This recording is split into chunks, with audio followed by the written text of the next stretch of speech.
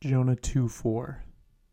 Then I said, I am driven away from your sight, yet I shall again look upon your holy temple. Jonah 2:4 is part of the section of Jonah's prayer where he is describing how God delivered him. So how exactly did God deliver Jonah from his distress? And so this verse is coming on the heels of verse 3. Verse 3 described how it was God who actually put Jonah into the water, even though he was thrown in by the sailors, even though it was their hands that did the work. It was actually the hand of God that was superintending the whole process, according to Jonah in his prayer. And so now in verse 4, he's saying, so I was just thrown in the water, and I said, and then it's this idea of being driven away from your sight.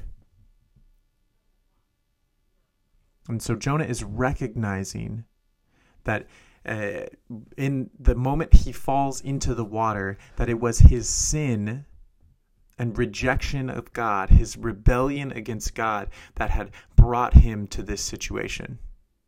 He's saying, I've been driven from in front of your eyes. I no longer have your favor. You're not looking upon me with your blessing. I've been driven out. And yet, Jonah is coming with this sort of half-confident assertion that he will again look upon your holy temple. And so the question is this a statement of confidence that I'm going to be delivered from my situation? So remember, verse 4 is he's in the water. He's being surrounded by the waters. They're covering over him in verse 3.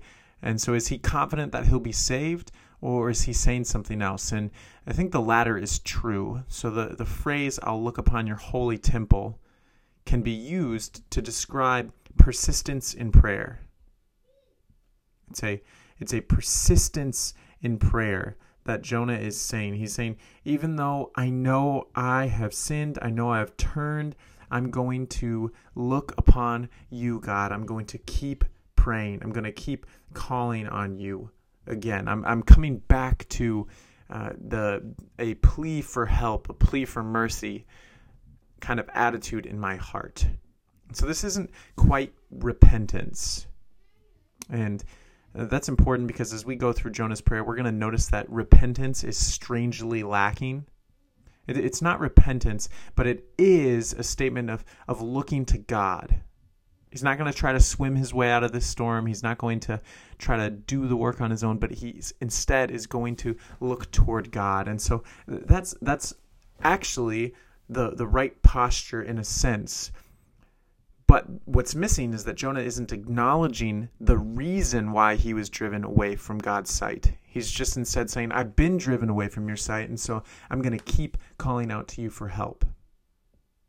It's a similar idea to Psalm 31, verse 22, where we read, I had said in my alarm, I am cut off from your sight, but you heard the voice of my pleas for mercy when I cried to you for help.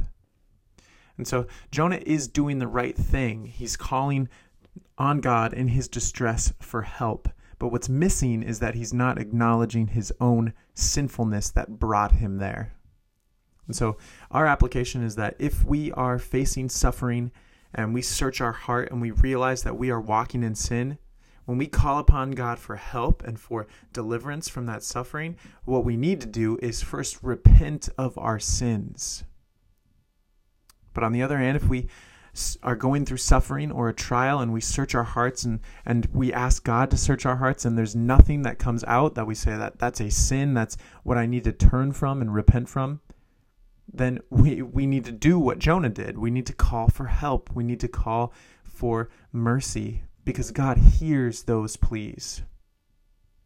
And so, God, in this moment, I pray that we could all search our hearts and ask you to search our hearts. Whatever trial we're facing, whatever suffering we're facing, we know that we're going through it by your sovereign hand. And so I ask that if you're using this to reveal sin in our lives, that we would see it clearly. and that we would turn from it and repent from it.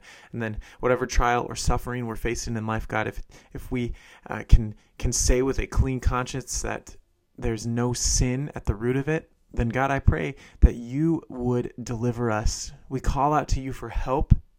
We do ask that in your sovereignty, you would work it for our good, for our growth in holiness, for our growth in joy in you and trust. And God, we do ask that you would deliver us quickly from these things. And it's in Jesus' name we pray. Amen. And that is Jonah chapter 2, verse 4.